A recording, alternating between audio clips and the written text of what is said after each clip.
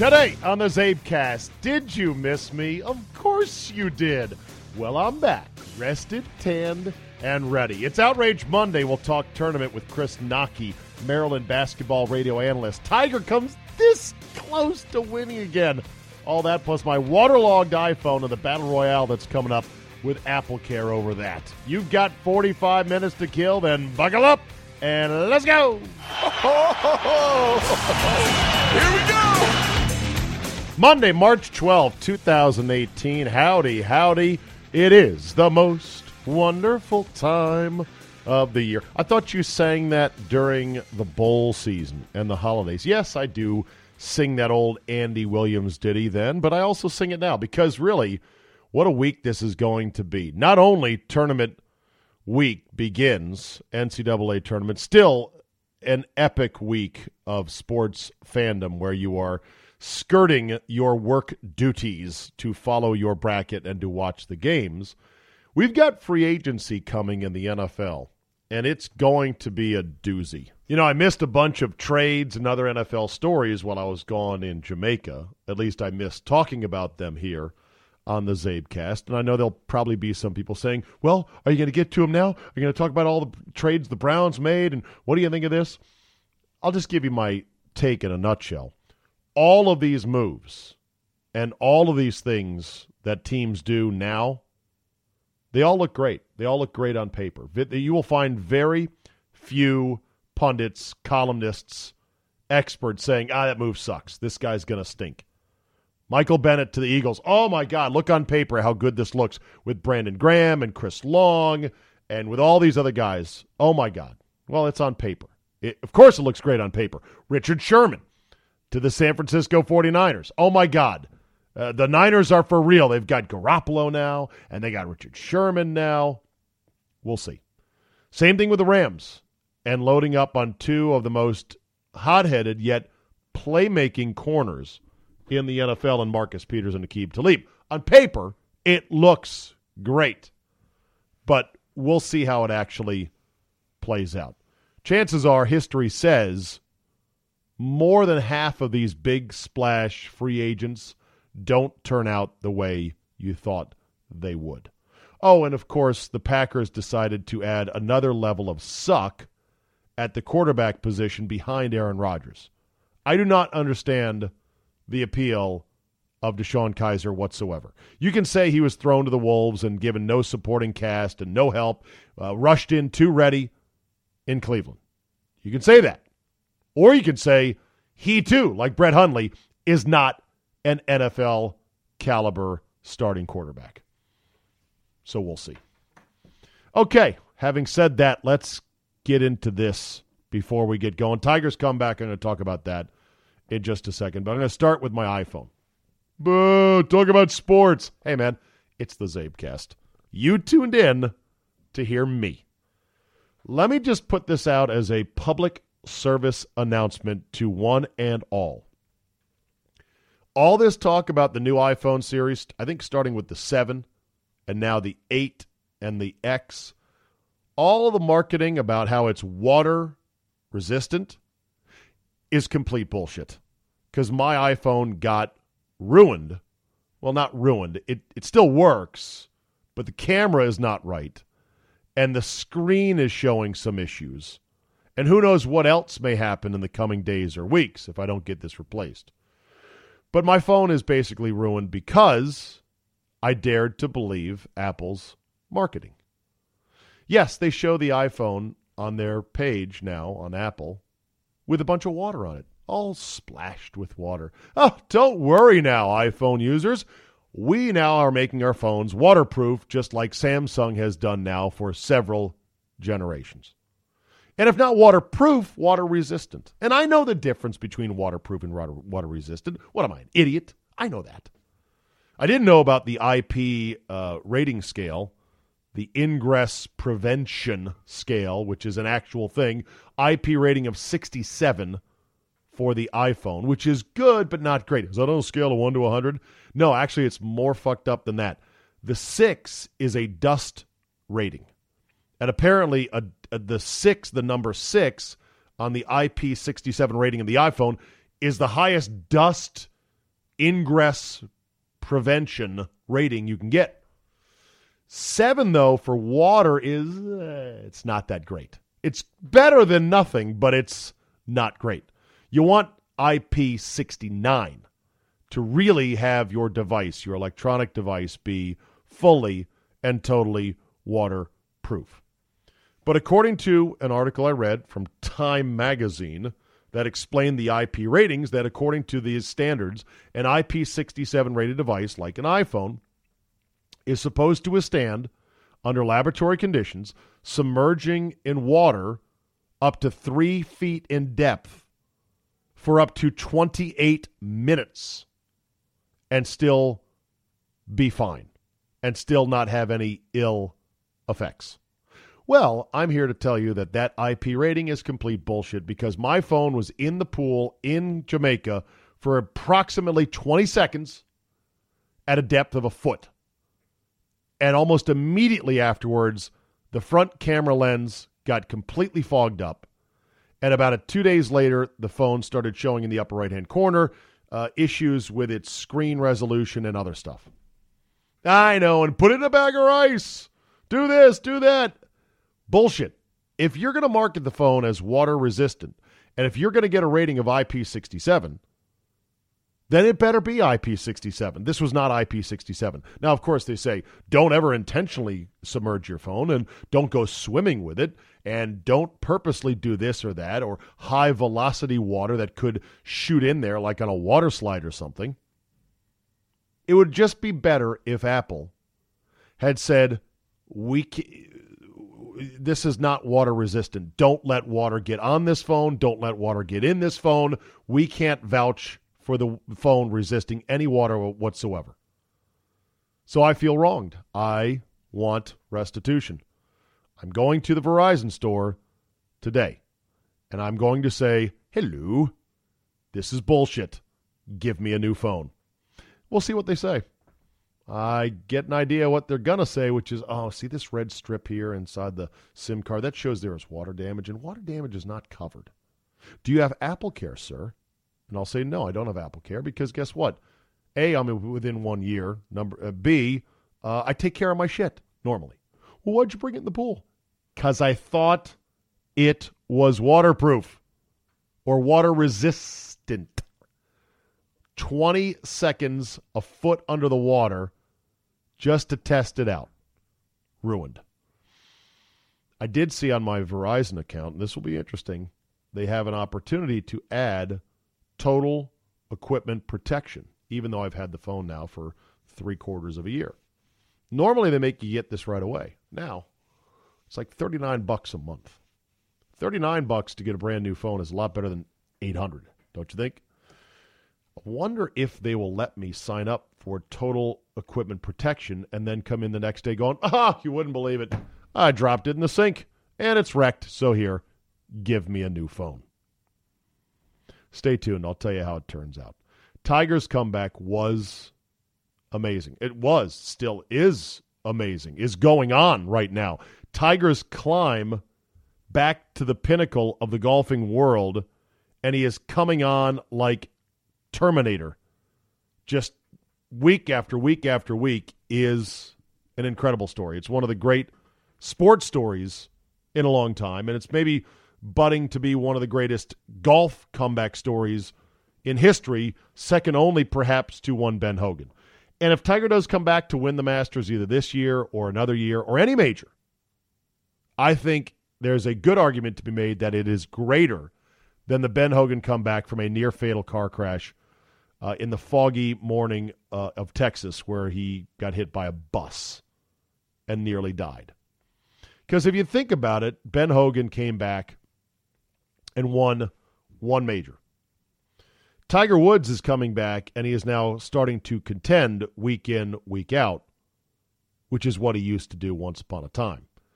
And this is the early rumblings of his comeback. We're talking 4 back surgeries. We're talking spinal fusion. Spinal, as Mike Tyson likes to say. We're talking knee injuries. We're talking the yips. We're talking the fact that he was jacked up on goofballs less than 1 year ago and found on the side of the road. Lucky that he's not dead from driving in such a blackout condition. Less than 1 year he's back. How'd he do it? How is he doing it? First of all, there's two parts. There's the health part of it, which is either a modern medical miracle or just Tiger Woods finding a great back surgeon. There's a back surgeon whose name I don't remember. I saw it in an article. I'm not going to read it right now. It doesn't matter. Who did the surgery and admitted he did the surgery, but when reporters for a publication called the Back Institute that this doctor works for, Dr. Geyer, I believe his name is, he said, well, we can't even, according to HIPAA laws, admit that that patient that you're talking of, who is this? This Eldrick T. Woods? Oh, I never heard of him. We can't even confirm that that patient was ever here at our facility. We're not allowed to do that. But Tiger Woods on his website did say which doctor did the surgery and did say basically what was done. And it's possible that he just had a very good outcome on spinal fusion surgery. I know several friends that have back issues. They're golfers, and it can be hell. It can be hell. Back issues in general, whether you're a golfer or not, are hell. My brother-in-law, God bless him, is dealing with back issues, and they're very tricky, and they're all different. But my friend Mikey O'Neill, who has had back issues and has done a great job of losing weight, working out, and living right, and feels better than he has in a long time, said to me, he goes, well, look, Tiger found the best surgeon in the country, probably paid $1 million for the surgery, and then sat in bed for a year and didn't lift anything larger than a pound because Tiger Woods has the ability to do that. I'm like, okay, I guess that's possible. I'm always going to hold out. I'm going to reserve 5% of disbelief, maybe 10%, that anything that doesn't look right, that doesn't smell right, can't be right. Anything that looks too good to be true probably isn't. This is a medical miracle that Tiger Woods is now back playing week after week. He's playing more events now than he used to do. And he's obviously practicing a ton because his game is looking sharper and sharper and sharper, and that's only through repetition and balls and balls and balls and practice and practice and practice. I'm going to reserve a little bit of that to go, okay, what could he be on? HGH, something else? When was he last tested? And the other thing is maybe if Tiger were taking something that he knew was banned to help him recover from an injury, some people might say, well, so what? It's not performance enhancing. It's trying to get his life back together. That's an argument for a different day. That's a whole different argument unto itself. And there's another element, which is what if Tiger knows that he's going to take whatever shit he has to take to get healthy, knowing that it might light up a million red lights the next time his piss goes to the Ponte Vedra headquarters down there at the PGA Tour's HQ. And what if he knows all this, and then he also knows, ain't no fucking way that, not Tim Fincham because he's gone, the new guy, is going to light me up and say, oh, well, this comeback's over. We're suspending Tiger Woods. We found traces of human growth hormone in his blood or in his urine. Not going to happen. So let's just enjoy the comeback and let's just assume it was a medical miracle. Let's just assume that he had a great back surgeon. He didn't lift anything more than a pound for a year, and he has put in the time and the work to come back like this. Okay, I can do that. I told you. I'm only reserving 10% of disbelief for, hey, wait a minute. Back to Sunday, though. Here he is, one shot down, coming to 18. He just made a 44-foot bomb on number 17. Crowd is jacked. The tournament is there. Why didn't he hit driver on 18? I know he's been hitting that stinger great with his iron. I know he wanted to make sure he found the fairway.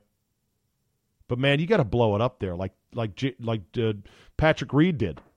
Blue driver up there, had 130 yards in, wedge in his hand, thought he had nailed it, didn't quite carry it up the ridge, and then he vomited and three-putted and he was out. Tiger needed to hit driver on 18. Everybody hits driver these days in golf. Driver's the easiest club to hit sometimes. It's the biggest face. It doesn't curve as much as 3 woods. Yes, Tiger Woods can hit a 7-iron 185. In fact, I'm not even sure what he hit into 18. He had the longest into 18 of anyone in the field who had hit the fairway that day, according to the announcers. And he had a nice shot into the middle of the green, but he didn't get it back up there on that little shelf. And he had a very tricky putt from pretty good long distance, and he didn't make it. I just wonder why Tiger Woods wouldn't think like, hey, you know what? I've got house money right now. I am one shot back of a playoff. I have just made a bomb on 17. This place is alive. Fuck it. Driver. All day, every day. Let's go win this thing.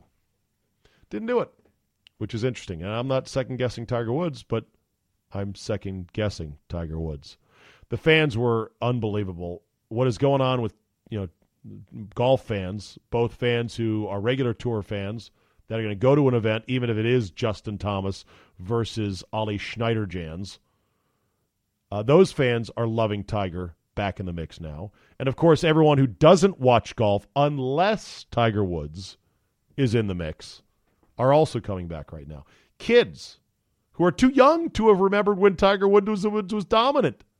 I saw a kid get a Tiger Woods autograph. It was a little viral clip that was pushed out.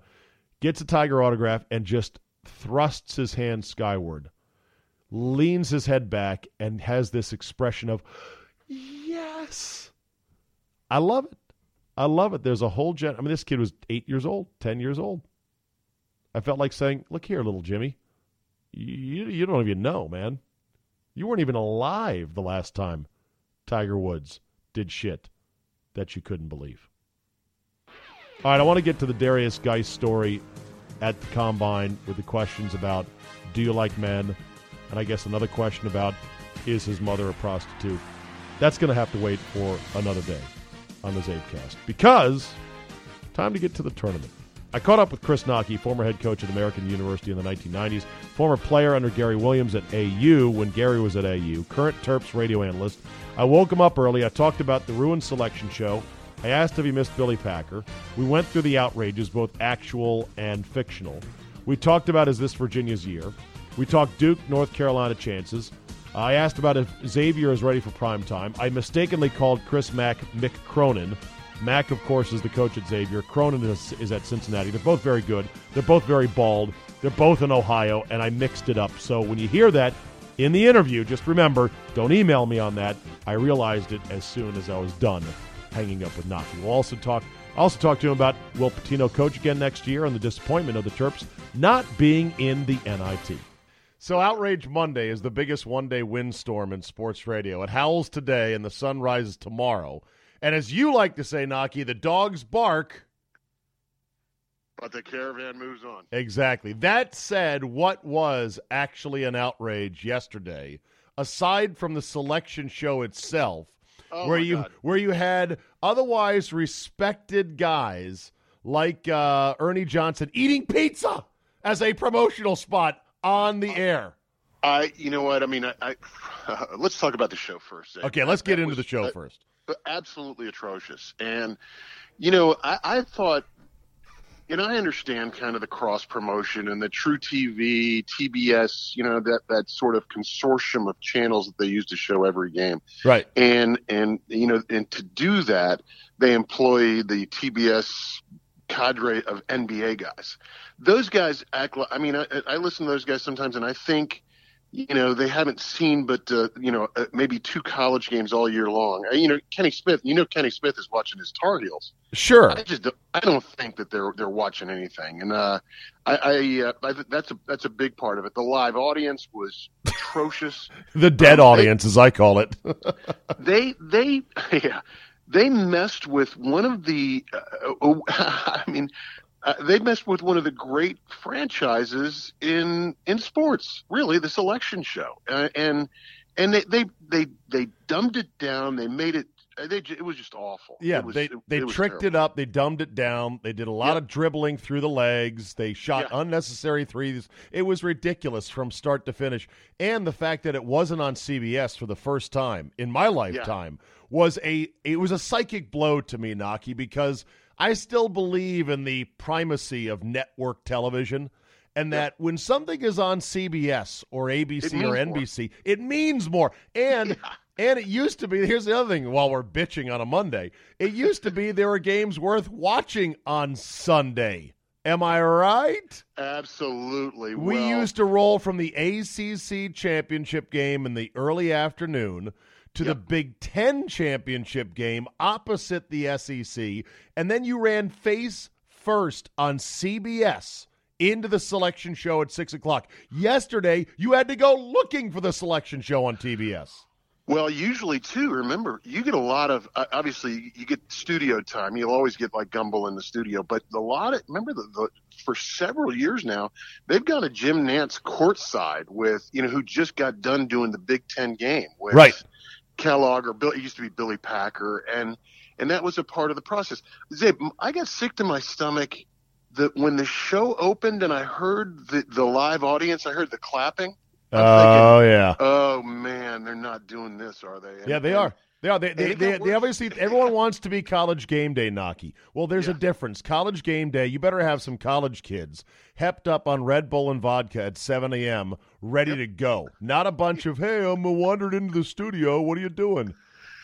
I hear you, man. I hear you. So, all right. So that was ridiculous, and it was just too bad because maybe we can make the selection show great again somehow. We'll get some hats. We'll get some hats with just the slogan, make the selection show great again. And we'll get it back on CBS. By the way, one more last ad. I swear to God, I never in my lifetime thought I would say this, but I miss Billy Packer. I miss his condescending grumpiness. I missed his arrogance. He used to sniff and chortle at certain seeds and be very highfalutin, and I used to hate him for it. I miss it now.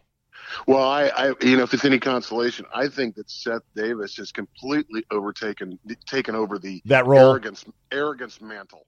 Right, but he looks too blow-dried. He looks too cute and approachable. The great thing about Billy Packer was he was such a great heel, being an old, bald man who just didn't give a flip.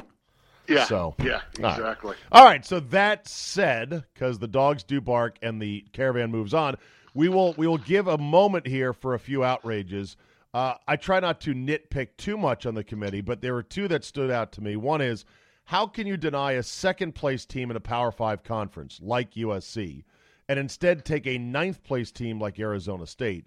And how can you take an Oklahoma team that came in colder than Ted Williams' head at 4-11 for their last 15. I'm not saying who I would have put in besides those two. All I'm saying is I can't comprehend those. Your thoughts? Yeah, Arizona State is a problem for me. I'm not wild about Oklahoma getting in. The one thing that's not lost on me, Zabe, are a couple of teams I thought were deserving. USC, as you said, second place in a Power 5 conference. How about Oklahoma State doesn't get in, and they beat Oklahoma twice, and they swept Kansas. They beat Kansas in Lawrence. Right. Nobody does that. Right. You think they would count for something.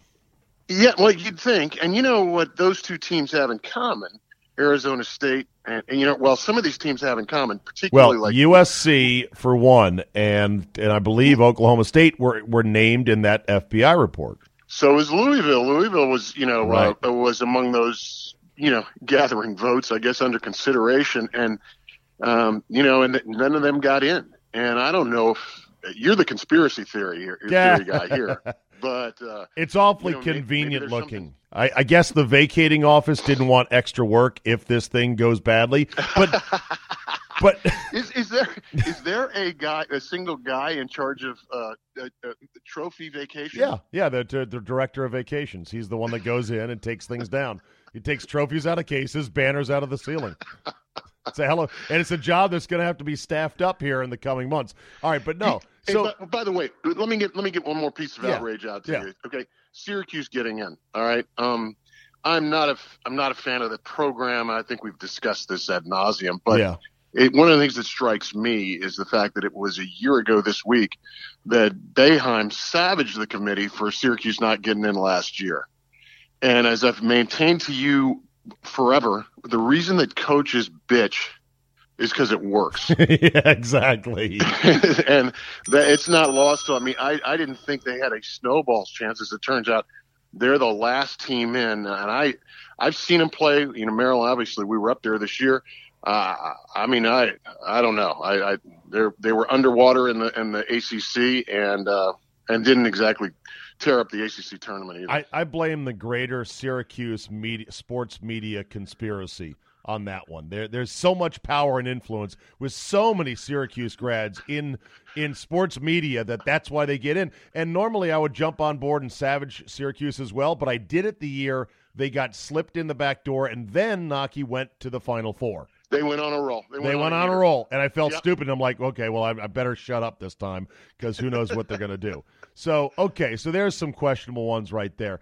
That said, if this isn't Virginia's year, then I don't quite know what year it'll ever be. Zabe, they got hosed. They got absolutely hosed by the committee. Well, they got Kentucky. They got Kentucky as a 5 seed waiting in the early stages if Kentucky continues. That's if Kentucky beats Arizona, and Arizona has the best player in the tournament, and DeAndre Ayton. That's right. So, and both of those teams pose issues for Virginia. It's not. And I got to tell you, Tony Bennett is a lock for best coach in the country this year. I mean, coach of the year, hands down. What he did, watching them play, they don't wow you physically. They got more shooters than they have. But I mean, it's just so impressive the way they've gone about their business. If they get to the Final Four, and they would have to go through either, obviously, Kentucky or Arizona, but they've also got Xavier as a 2, and Cincinnati as a 2. Cincinnati will get down in the mud with you. They'll wade in the mud just like Virginia does. Right. Tough game. Well, the 4-5 that you mentioned, Arizona, Kentucky, that is a 4 seed in Arizona that has the number 1 pick in the NBA draft, in Ayton. So that sucks when they're in your bracket. And Kentucky, even though their current crop of future NBA players is not as impressive as Calipari's previous crops, there's still going to be a lot of NBA players off that roster, right? Well, the other thing is that they have peaked at the right time. They had a great weekend this weekend at the SEC. And so you're playing them at exactly the wrong time to be playing them. So that 4-5 is far more formidable than, let's say, the Gonzaga-Ohio State 4-5. Absolutely. That is in Xavier's bracket. More formidable than the Auburn-Clemson 4-5 that faces Kansas in the Midwest. I would definitely think so. And certainly more formidable than the 4-5 combo of Wichita State and West Virginia in Villanova's bracket. That is a great game. I'd love to see that game, Wichita State and West Virginia. Hopefully, because I just think that I think it's 2 tough, hard-nosed teams that will rip your testicles off. Yeah, given the chance. And you talk about just slinging rocks at each other. It'll be absolute mayhem. All right, when we talk tournament, let's talk Duke, of course. Duke is a 2 seed in the Midwest, opposite Kansas. You had another Grayson Allen incident over the weekend with his butt trip, and I've got no sympathy for him because he's a chippy, dirty player, but whatever. What do you think of Kay and Duke's chances this year? Yeah, I think they got put in a great spot. It sort of sets up a Sweet 16 matchup. That's against Michigan State, who, of course, they played in an epic game to start the season. And I think both teams are dramatically better than they were at that point in time. That will be a terrific game if everything goes according to seed. But I think Duke's in a really good spot for themselves, given the way the Midwest sets up. And KU improved so much this year. I don't know if the big fella is going to be available for them in the tournament. They had really nice play this weekend from a couple of subs, but I think Duke is a really strong number 2. All right, out in the West, the number 1 seed is Xavier. It's got to be the first time in program history they've been a 1 seed, right?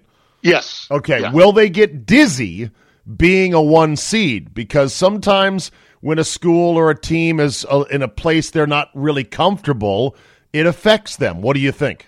Yeah, no, I think that they're really skilled. They've got a 2,000-point scorer in Blewett, who's had a really great career, decided to come back for this last year. And they've got an experienced group of guys. I don't think they'll get dizzy at all. I think they got themselves really great matchups to get into the I think probably into the round of 8, and then things get kind of dicey for them at that point. You like their coach Cronin? Yeah, he's really good. We played them last year in the NCAA tournament, and he's just solid. I mean, he coaches them up. There's no question about it. And they're hard-nosed, too. I talked about Wichita State and West Virginia. They're kind of cut from the same cloth. I remember I saw Xavier and Cronin at the sub-regional in Milwaukee a while ago. It might have been 6 years ago or something like that. Number one, his wife is great because she was not only – I was sitting in the stands near his wife, and she was cheering on the home team, but she was also giving her to the referees and anybody else. I was like, now that's a dedicated basketball wife. Oh, a woman after my own heart. Absolutely.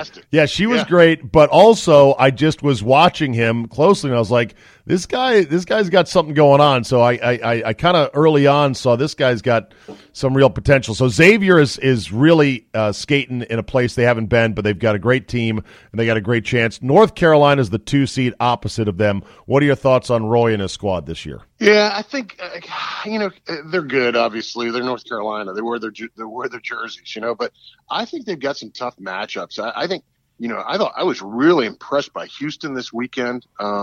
Obviously, Michigan had been on an incredible run.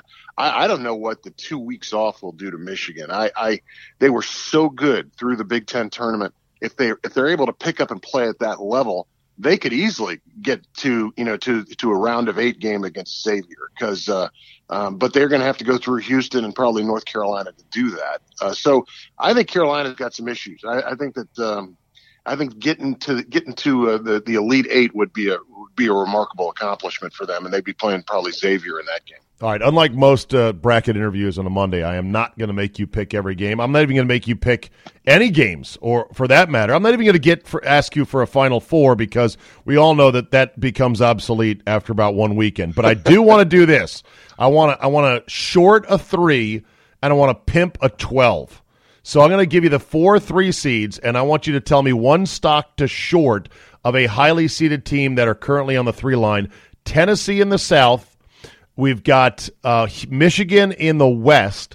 We have got, let's see, I can't read this morning, Texas Tech in the East, and then we have Michigan State in the Midwest. Short one of those 3 or 4 3 seeds. I'm going to go with Texas Tech.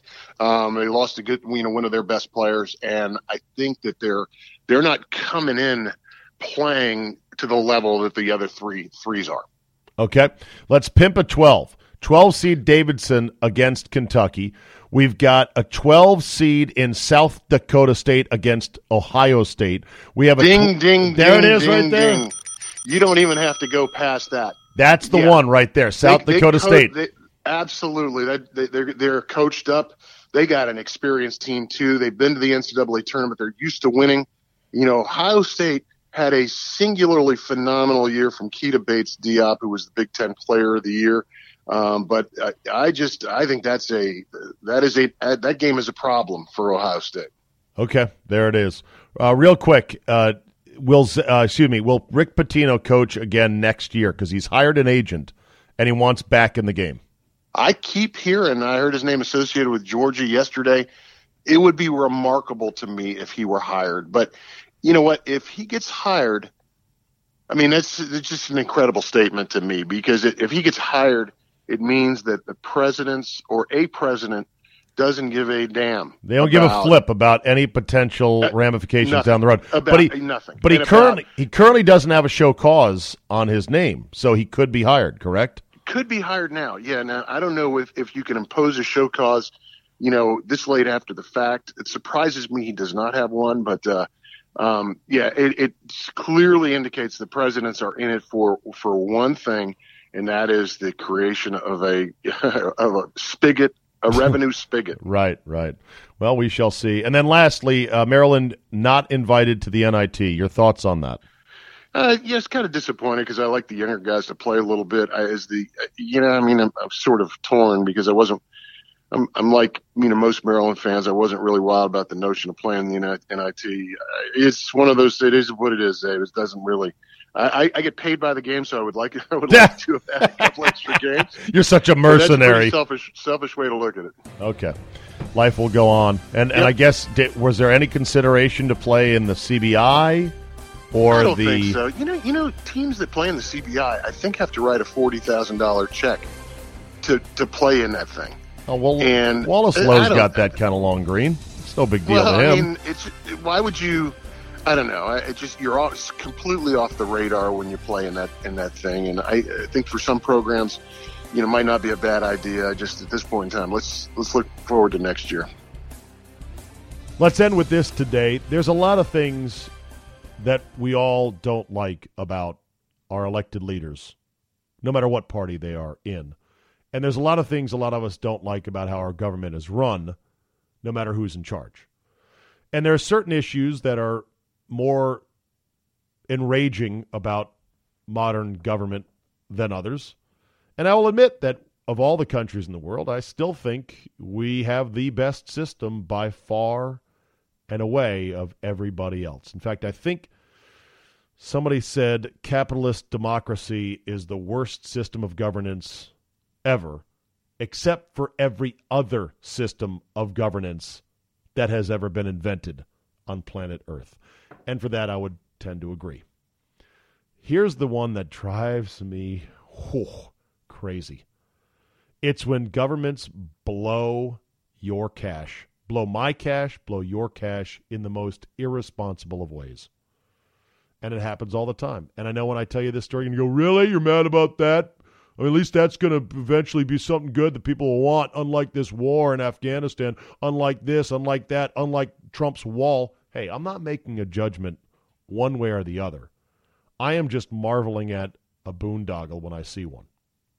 This story is by Ed Morrissey on hotair.com. The headline reads, "You'll never guess what California's bullet train will cost or when it will finish." Morrissey begins by writing, "That may sound like a clickbaity headline, but it's proving to be literally true. Apparently no one can guess it, least of all the California High-Speed Rail Authority, or CHSRA. They're the ones running the bullet train project. And this project was going to be a high-speed train that connected Los Angeles to San Francisco and the Central Valley of California. When they approved government money or taxpayer money in the form of bonds to build this thing, of course, they had to say what it's going to cost. In 2008, they said the bullet train would cost $33 billion or more, because these things do tend to run over budget sometimes. $33 billion plus. The second thing was they said it should be ready in 8 to 10 years for the first leg and then fully completed sometime after that. Well, here we are 8 years on, actually 10 years on, and it doesn't work. It still isn't completed, and the cost of it is through the roof. Instead of $33 billion, the latest estimate is that it'll cost $77 billion and could rise as high as $98 billion. And it keeps going up and up and up. The disclosures are from a 114-page business plan that was issued in draft form on Friday by the Rail Authority before public hearings and formal submissions to the state legislature of California in about 60 days. And boy, aren't those about to be a doozy. Someone said business plan. That's a going out of business plan. The new estimates will force California's leadership to double down on its political and financial commitments if it wants to see the system completed against a backdrop of rising costs, years of delays, strident litigation, and backlashes in communities where homes, businesses, farms, and environmental preserves will have to give up land for the train to have right of way. Wow. The smartest thing right now would just be to take whatever money was spent, and I'm not sure how much is actually down the drain. It's billions and billions of dollars, and quit. Quit while you are behind. Because they say that there won't even be a connection between San Francisco to the Central Valley of California until 2029. That's 11 more years. Do you know what technologies we're going to have in 2029? I don't. I can't imagine them. If we don't have drones and hover cars by then, something's wrong. Who's going to get on a train in 2029? Also, they're not even sure how to connect that part of the system. There's other problems connecting it from L.A. to the Central Valley. They initially said that they were going to keep the rates for this miracle train at 50% of airline prices. So that was going to be the hook. Hey, it's going to cost half as much as an airplane ticket, and Guess what? It's going to go almost as fast. Then they raised their estimate to say, well, we're going to peg it at 83% of airline prices when the costs ballooned a bit to $42 billion for the project. Who knows, by the time it's done, the rail is probably going to cost 200% of airline prices at that time. Again, it's not my money. I don't live in California, so what do I care? And yes, the government, our government, state government, national government, you name it, blows money hand over fist on a ton of things. But this particular boondoggle is one that still blows my mind. That'll do it for me today. Good to be back with you in your earphones on the CzabeCast. Remember, you know the drill. Give me a good rating on iTunes. Thank you for that. Download, subscribe as well in all the places you get your podcasts, whether it's iTunes, Google Play, etc. I'll be adding more outlets all the time. Give me feedback. Email me, zabe@yahoo.com. Tell 2 friends and spread the word. We're back, baby. Tournament time. Free agent week in the NFL. It's going to be awesome. Thank you for listening, and we will see you next time.